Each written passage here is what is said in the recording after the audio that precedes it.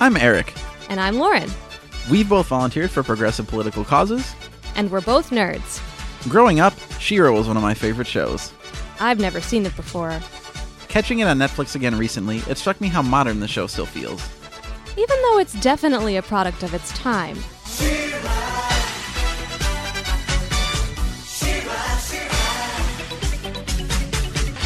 We're interested in the ways She-Ra presents a modern progressive message. And the ways in which it fails. Join us each week as we dive deep into a different She-Ra story. Always with an eye on how it relates to the present. We're only doing episodes from the first season, so you can follow along on Netflix. But we'll also recap the episodes so you don't have to. We'd love to hear your feedback on everything we're discussing. So please, enjoy this political, nerdy dive into a heck of a cartoon. This is She-Ra, Progressive of Power.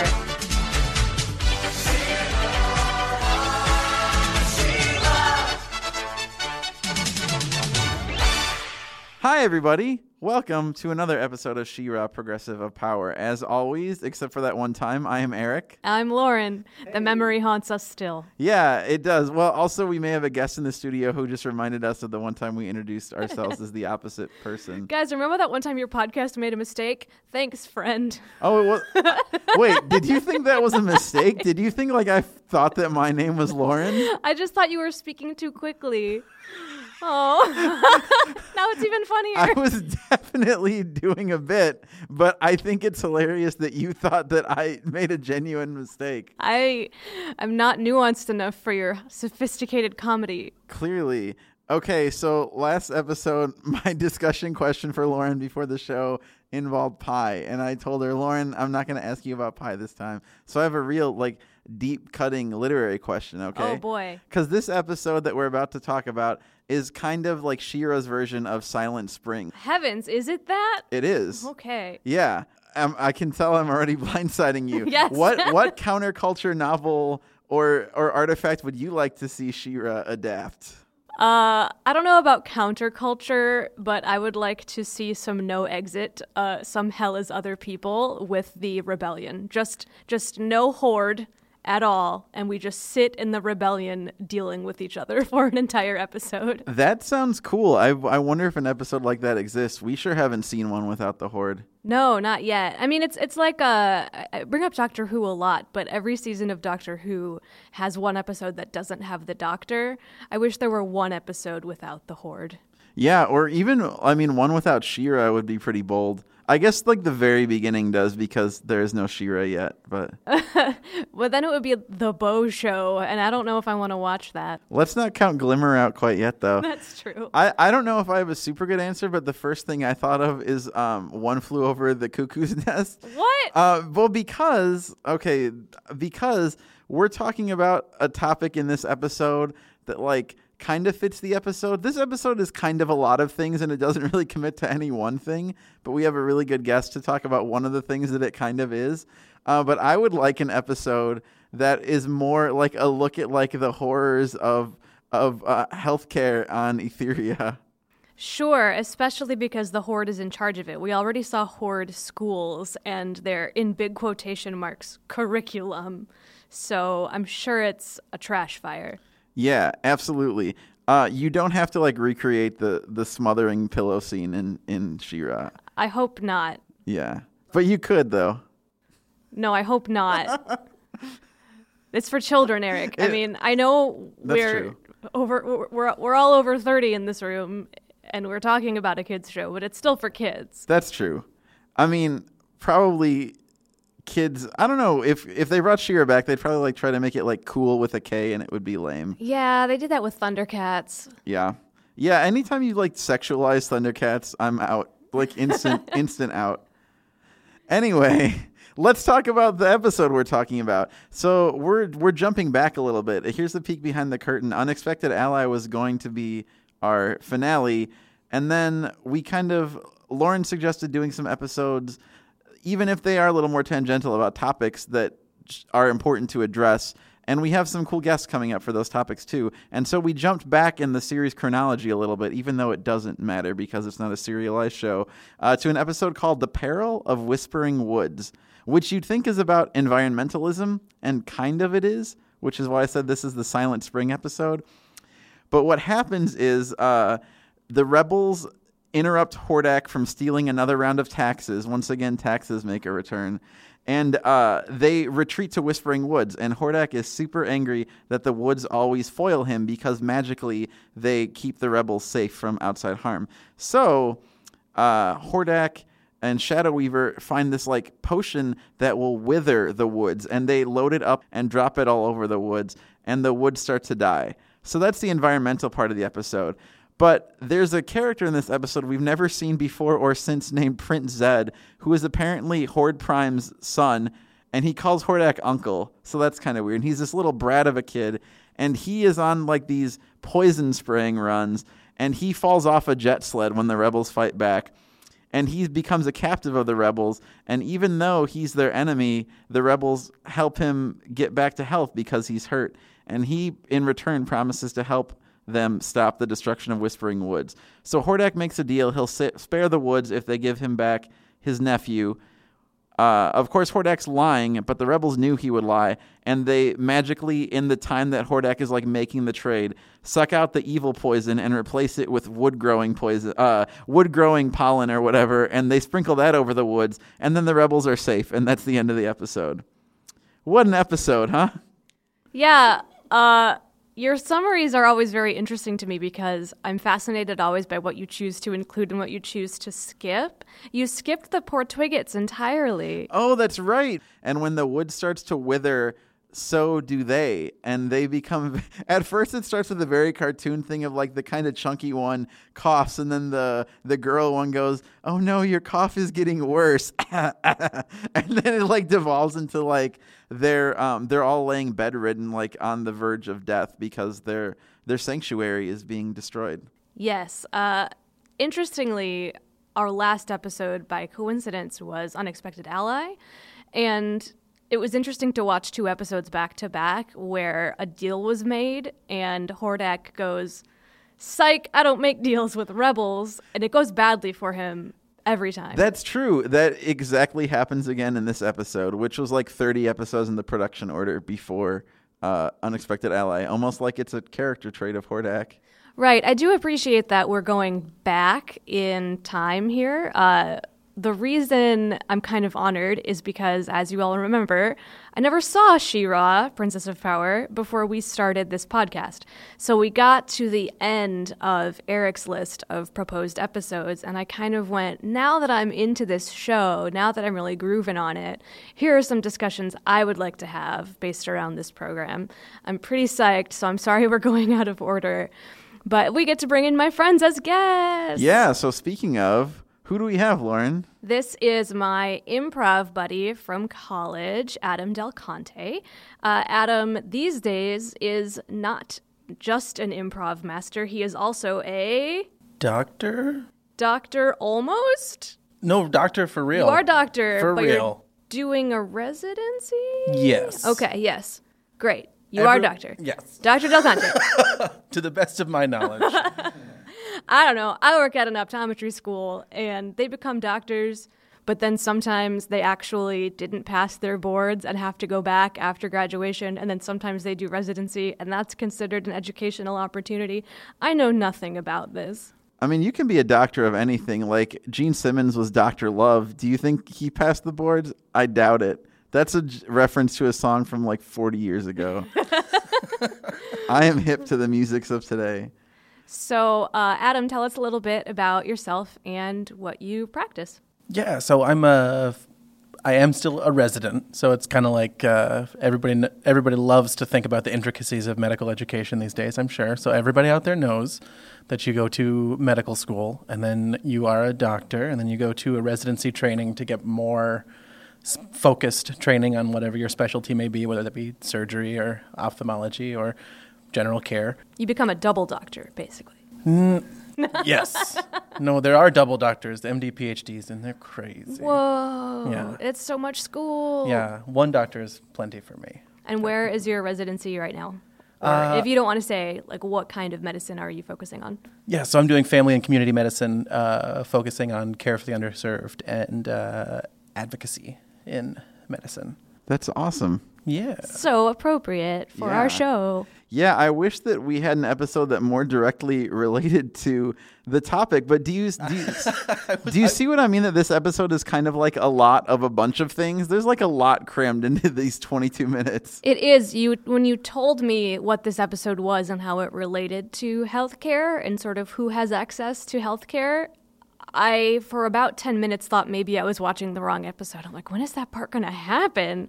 Oh, no. But by the same token, I didn't feel like it hit environmentalism enough to make it an episode about that, because it's kind of, there's nothing really, like the metaphor is so abstract.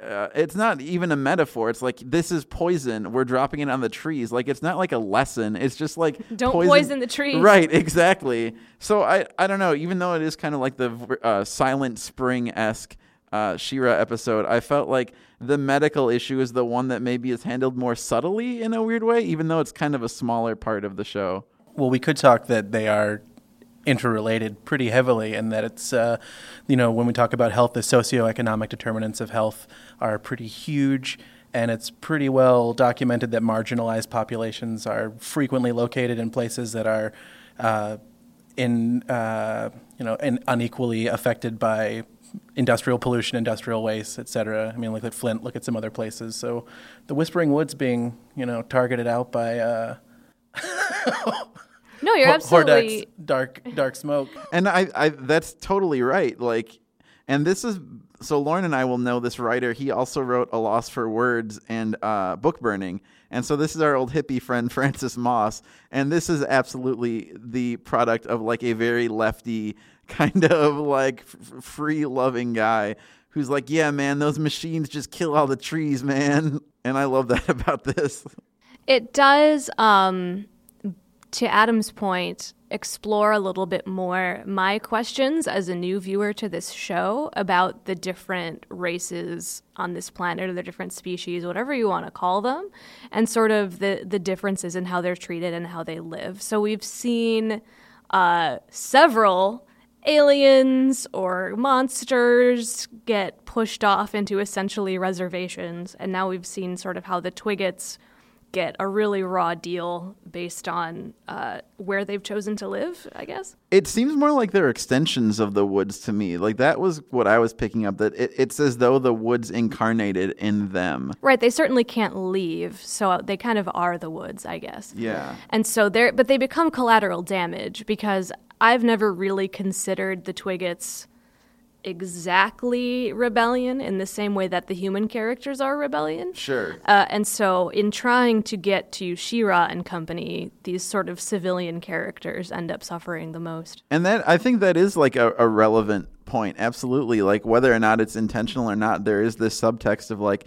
who suffers because of industrial like wantonness and all those things. Or like war, really. Yeah. They can't be war refugees elsewhere. This is where they're stuck, I guess.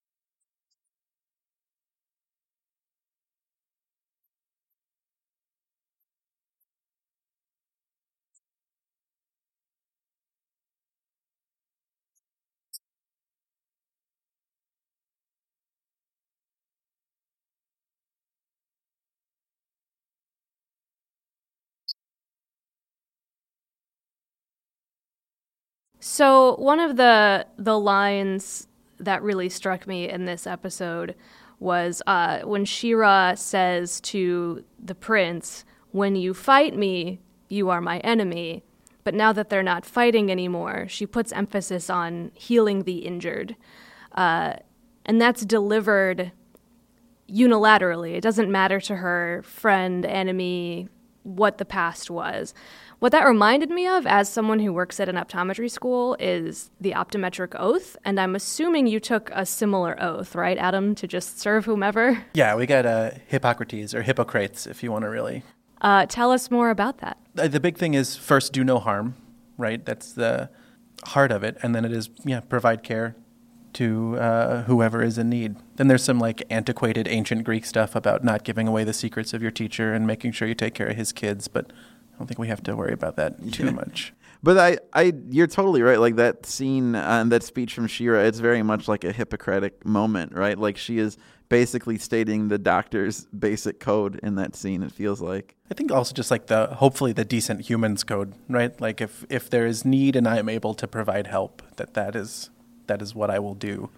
You would hope, and yet we see even in the show, Prince Zed says if the shoe was on the other foot, that wouldn't be the case. And I think, literally, like right now, our country is in a battle of like some people.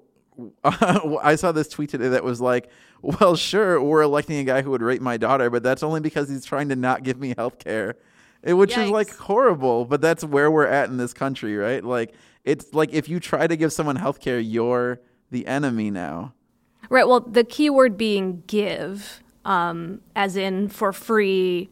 Because if someone perceives you're getting care and didn't sort of work for it or earn it somehow, or maybe you got it and someone who considered themselves more worthy didn't, like then it's a problem. Sure. Free healthcare is a problem. Free college is a problem to the sort of stereotypical conservative mindset.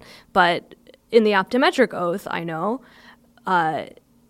even if they can't afford it, is a part of it, and regardless of personal gain is a part of it. Well, it's just gross to me, and I'm sure, Adam, you can speak to this, that healthcare is gated based on what one can pay. Like, shouldn't we all be able to be healthy and to have care if we need it?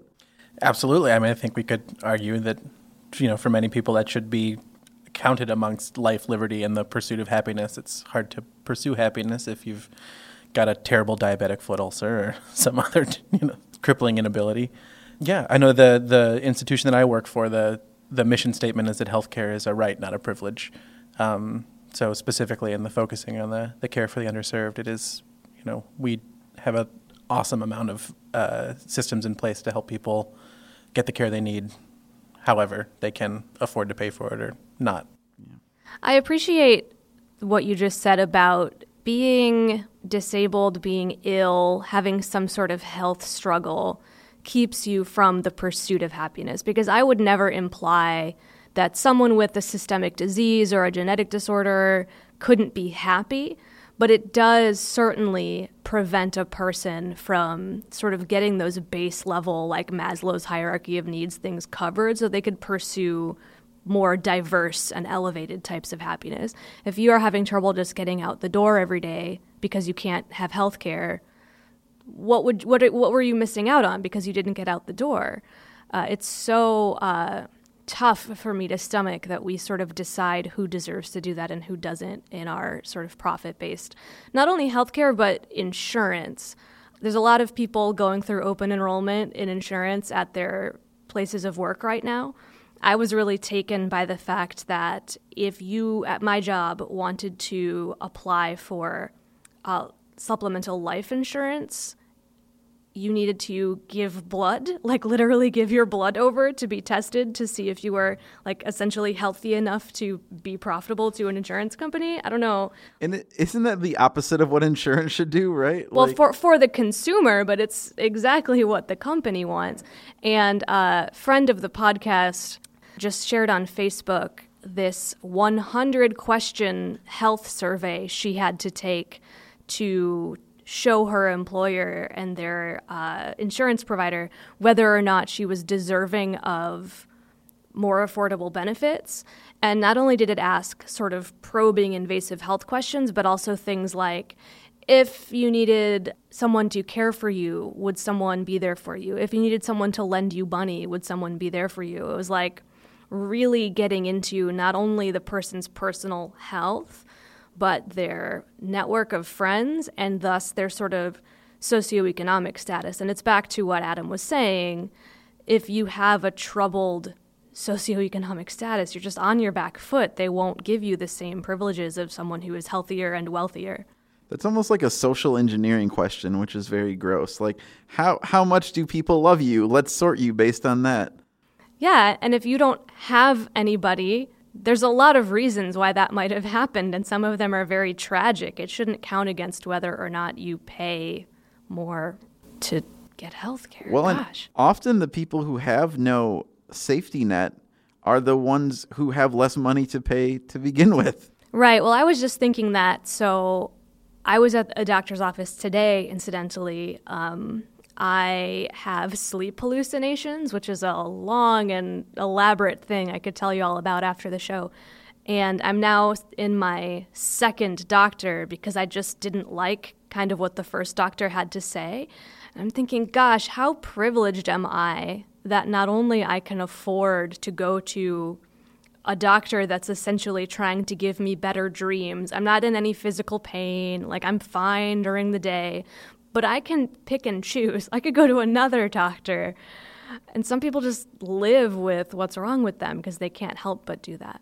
So maybe, I mean, kind of the root of a lot of these issues is that maybe profit shouldn't be so tied up in making people well enough to exist. And I don't mean to make this seem like a hit job on the person whose lifeblood is being a doctor, but like, what are your thoughts on that? Because to me, it's similar to like for-profit prisons. Like, as long as incarceration, people make money off of it, it's going to keep happening. As long as people make money off of people being sick, there's no super great incentive for like the people at the heads of these companies to change things, right? Yeah, I agree. That sounds right to me. And it's super frustrating. And part of why I got into this was to hopefully, generate change or be a part of change from the inside out. Yeah, and I know there's a lot of talk, and I certainly have a lot more to continue to learn about this. But about changing the model of reimbursement so it's less of a procedure-based and more of outcomes-based. So like the more healthy people that you're taking care of, like the more people that you are making healthy and helping, not making healthy, the more people that you are helping create health in their life, that's what the reimbursement is based off of, not how many colonoscopies GI doc did or how many procedures were done, but more like if those then help the person be healthier and require less intervention down the line. So... but yeah, it's switching the values, right? So it's hopefully focusing on generating health versus treating disease. And you're certainly in the right specialization to like help make that change. So like clearly that's, you're passionate about that area, and I really appreciate that. Thanks. Yeah.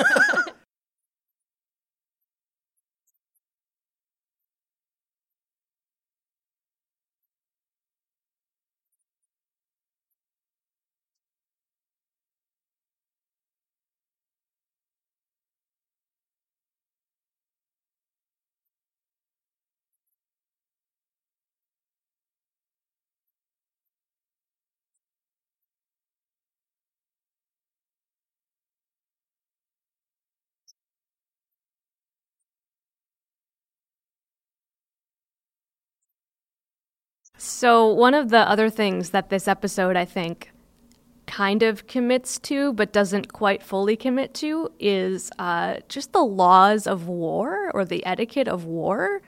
There's been, no matter who's the president in the United States, there's always talk of like chemical weapons against civilians is a hard line, and in this case, they explore that a little bit. For the prince, the thing that is being done to the woods is just this red line for him. He sees the trees dying, he sees the twig gets sick, he gets help anyway, despite the fact that he's kind of responsible in a sideways way for what's going on. And he says, you know what, even though you're my enemy, even though I'd put the twiggets in cages and after this we're still not going to get along, this is where I draw the line, right? And there was another sort of wartime thing, too, where She-Ra has to explain to him the difference between attacking and defending oneself. And yeah, and this is some of the more hardcore, like, war or battle kind of episodes we've come across, and it's very early in the show. I don't have any, like, point that I'm driving at, other than I was very taken by that, and I'd like to hear what you guys have to say. Yeah, that is interesting, and I think that's part of kind of the episode's like hodgepodgey nature. Like I was also surprised because on the surface this episode's moral is a little more cerebral, this idea of like we have to protect the woods and we have to take care of those who oppose us. But in execution, like the stakes are that the cute little Twiggets are like going to die because their home is being eaten up by poison. And that is like some of the music cues and some of the animation choices were very dour in a surprising way in this one. Yeah, the animation of the actual poison coming down, it really made me cringe a bit. It was pretty intense. Yeah. Cover your nose and mouths. Oh, God. Yeah, so I, just to take it back a bit, I had not watched a whole lot of She-Ra growing up. I was a He-Man junkie, standard little nerd boy. My name was Adam, so I was fully convinced that if I found a power sword, that I would then be able to be He-Man and turn our cat Max into Battle Cat. You got to keep your eyes open. That sword could be anywhere. Yeah, we still don't know. That could be true. It's distinctly possible. So I am on the lookout. But I don't remember watching a lot of She-Ra. So what was it? The Chaos Zone? Where is the Fright Zone. In the Fright Zone, right. We throw people in cages and we throw them in dungeons. Yeah, I thought it was kind of silly how, and again, a kid's show, but just like, I see these two instances where people aren't jerks. Maybe I won't be a jerk. Do you think that will stick? Well, he said that I'm going to keep being a jerk until I inherit the kingdom, and then I'll be on your team, right? That was... Yeah. So I was shocked by this episode, that specific part of this episode, because it's episode like 12, and we had gotten very close to the end of the first season, what's available on Netflix, and never in the episodes we've watched thus far was sort of the hierarchy of the Horde explored, nor did I know that this kid existed. And so I have so many more questions now. There's so much more color here about, is the intergalactic presence of the Horde just as bad? Is Hordak sort of a bad egg? Is he like an outlier? Is this kid actually going to bring some level of progressive values, or is he just going to be corrupted by being exposed to his crappy family? I suddenly am thinking of the Trump kids. Oh, no. I do think it's not an accident that this is a child, though, right? Like, as so often happens in this show, it's the children who are the future, so to speak. Whether or not we believe him is certainly another matter, but I thought it was pointed that it was the kid who was like, hey, some of this is just beyond the pale for me. I did I'm only thinking of this now. It does sort of feel like a cop-out that the kid says, someday when I'm in charge, I will make change. It almost makes me believe him less, because we see throughout this episode that the prince can influence the people around him a great deal. Whether it's the sort of petty, I'm going to tell my father on you, so you better not be a jerk, or the actual, like, successful healing of the woods. He is a badass right now. He doesn't have to wait, in my opinion. Also, shout out to his outfit, because I know his name is Zed, but I just kept calling him Tiny Wolverine. He looks like 80s X-Men cartoon Wolverine. Very true. Ooh, I have a really fun fact about his appearance. Oh, thank goodness. Yeah. The book is being opened. This is actually kind of horrifying, though. So Prince Zed's character model would later be slightly altered and reused for Horde Corporal Romeo in Romeo and Glimmer. So you can guess what that episode's about, right? Oh. So, okay, and then part 2, in the script, Glimmer shows an attraction to Prince Zed after he kisses her hand. That's real gross, right? Like, that kid's like 13. Yeah, I'm taken to some, like, Anakin Padme vibes. Yeah, a little bit.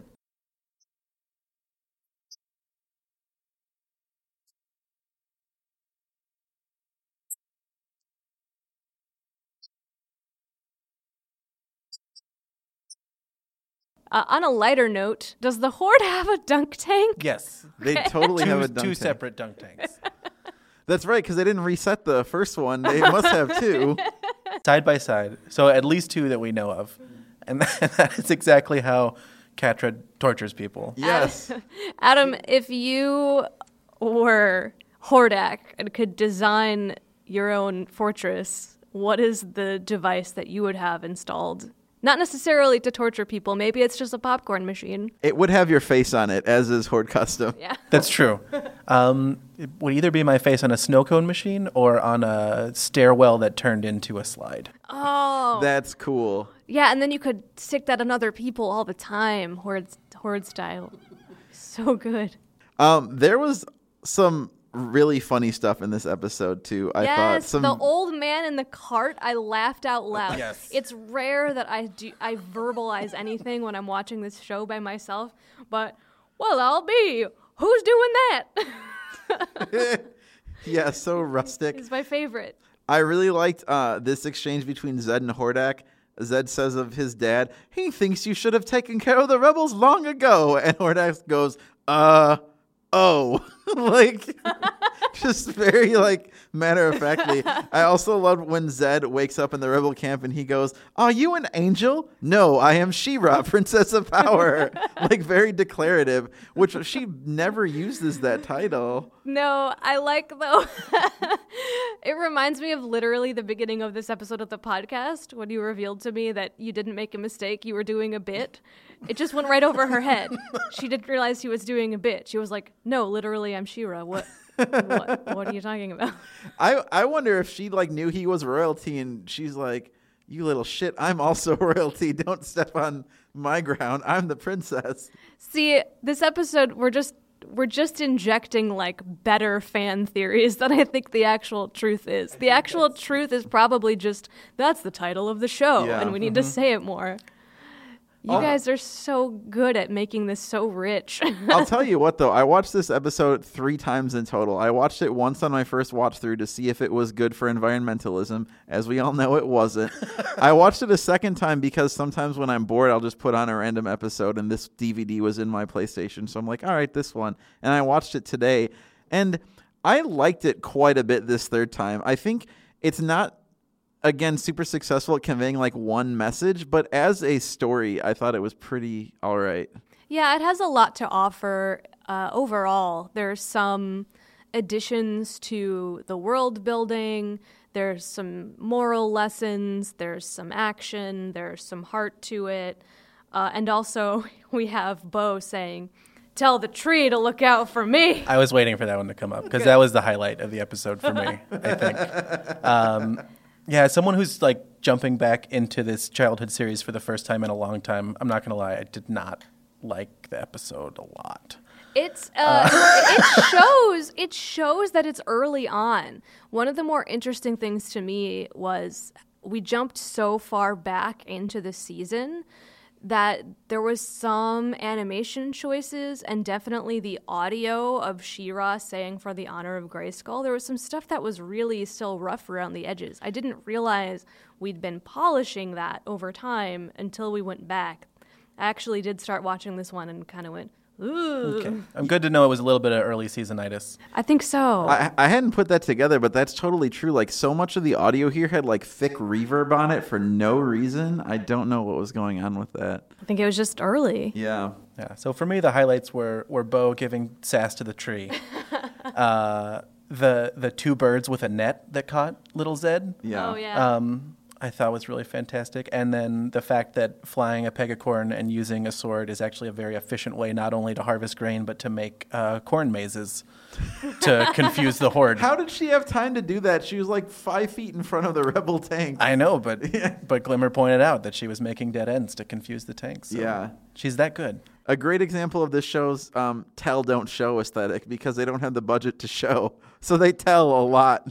My final question is, what power or intellect was Madame Raz using to build an antidote? I know she's normally magic, but this seemed to be just some sort of flat-out chemistry. She was doing science. I planned to say Deary Mai a lot this episode because this was the first time I had seen this character in 20-odd years. Please listen to my favorite episode of both the show and this podcast, which is when her ex-boyfriend comes back to town. I'll be there. Okay. It's very good. Oh, dearie my. Yeah, and her moment of discovery, I don't know what it is. The broom asks her if she figured out what it is, and she says, no, but I figured out what it's not.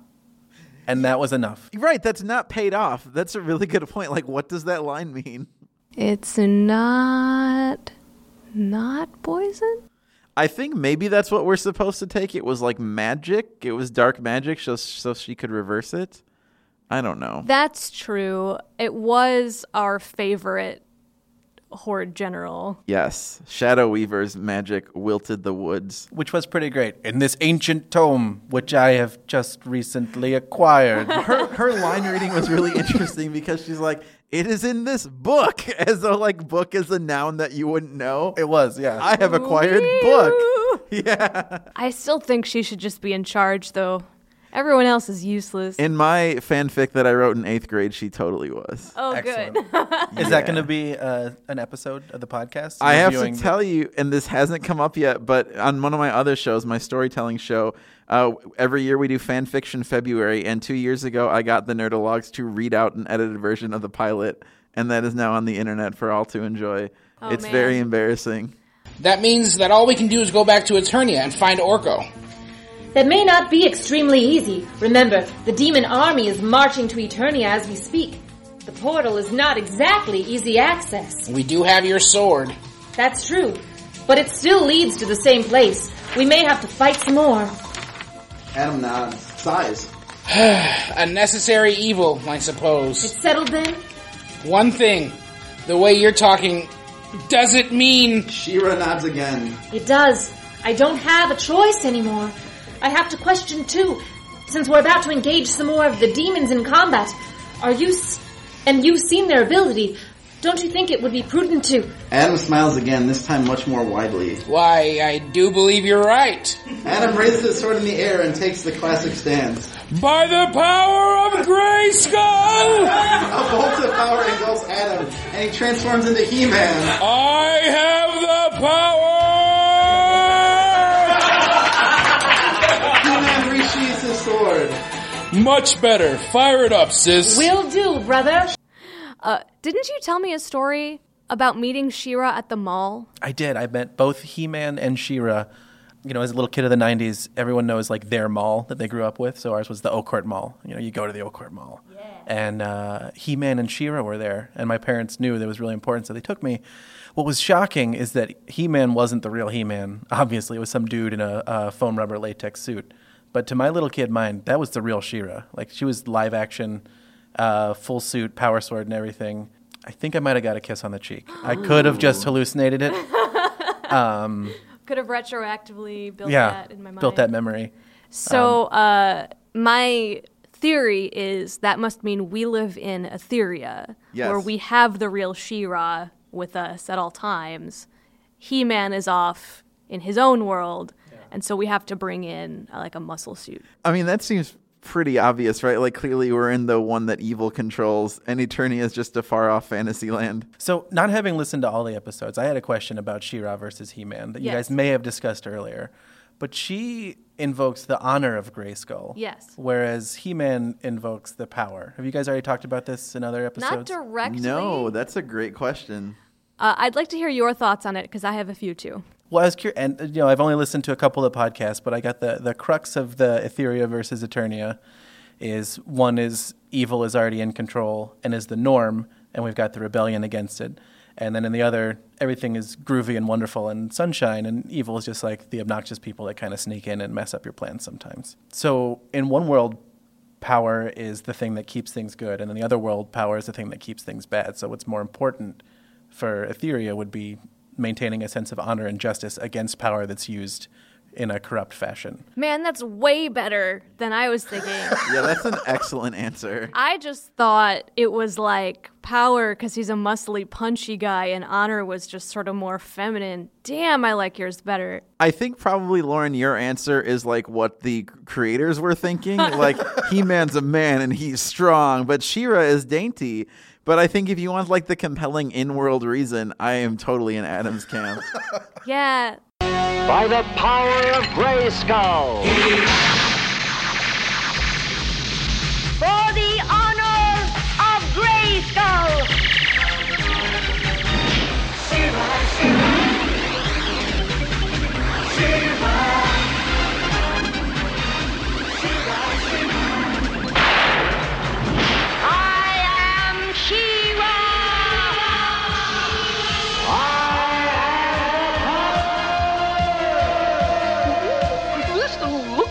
Double trouble.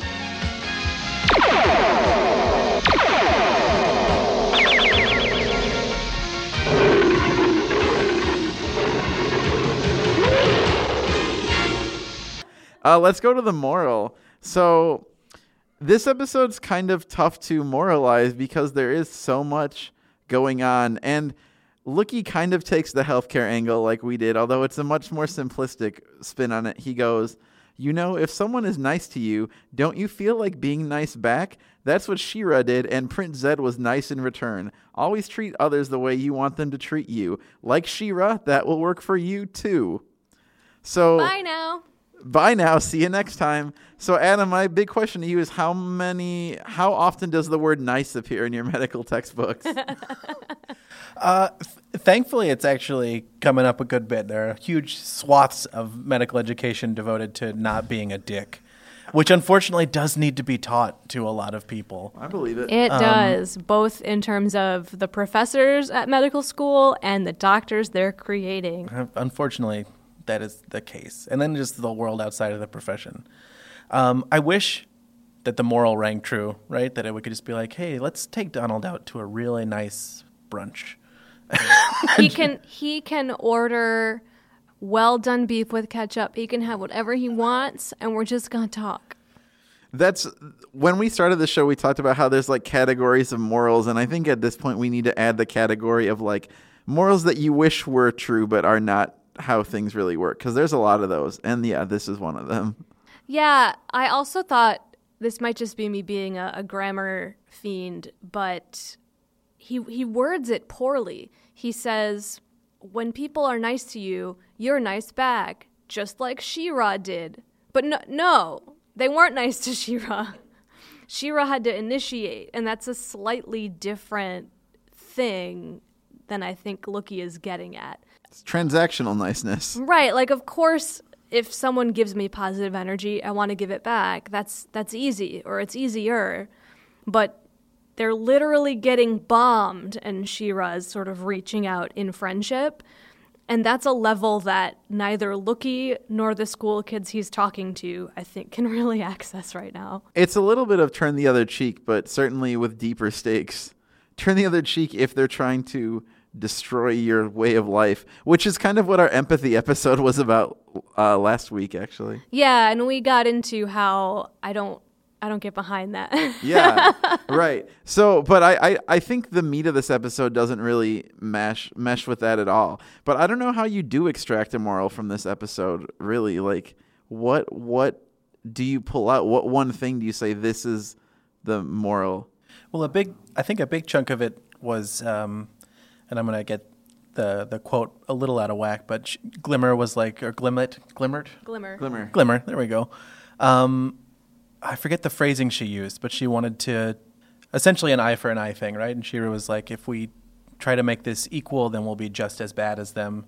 And I know it's kind of like the whole question of like retaliating with pacifism versus returning aggression. Like, how do you affect change in that unbalanced situation?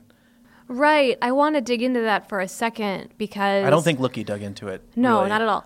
I don't 100% always agree with let's turn the other cheek, let's not reduce ourselves to their level, because sometimes when there's like just flat out bigotry or human rights violations happening, you have to do more than just look the other way and take one in the face. Like, you have to actually fight back.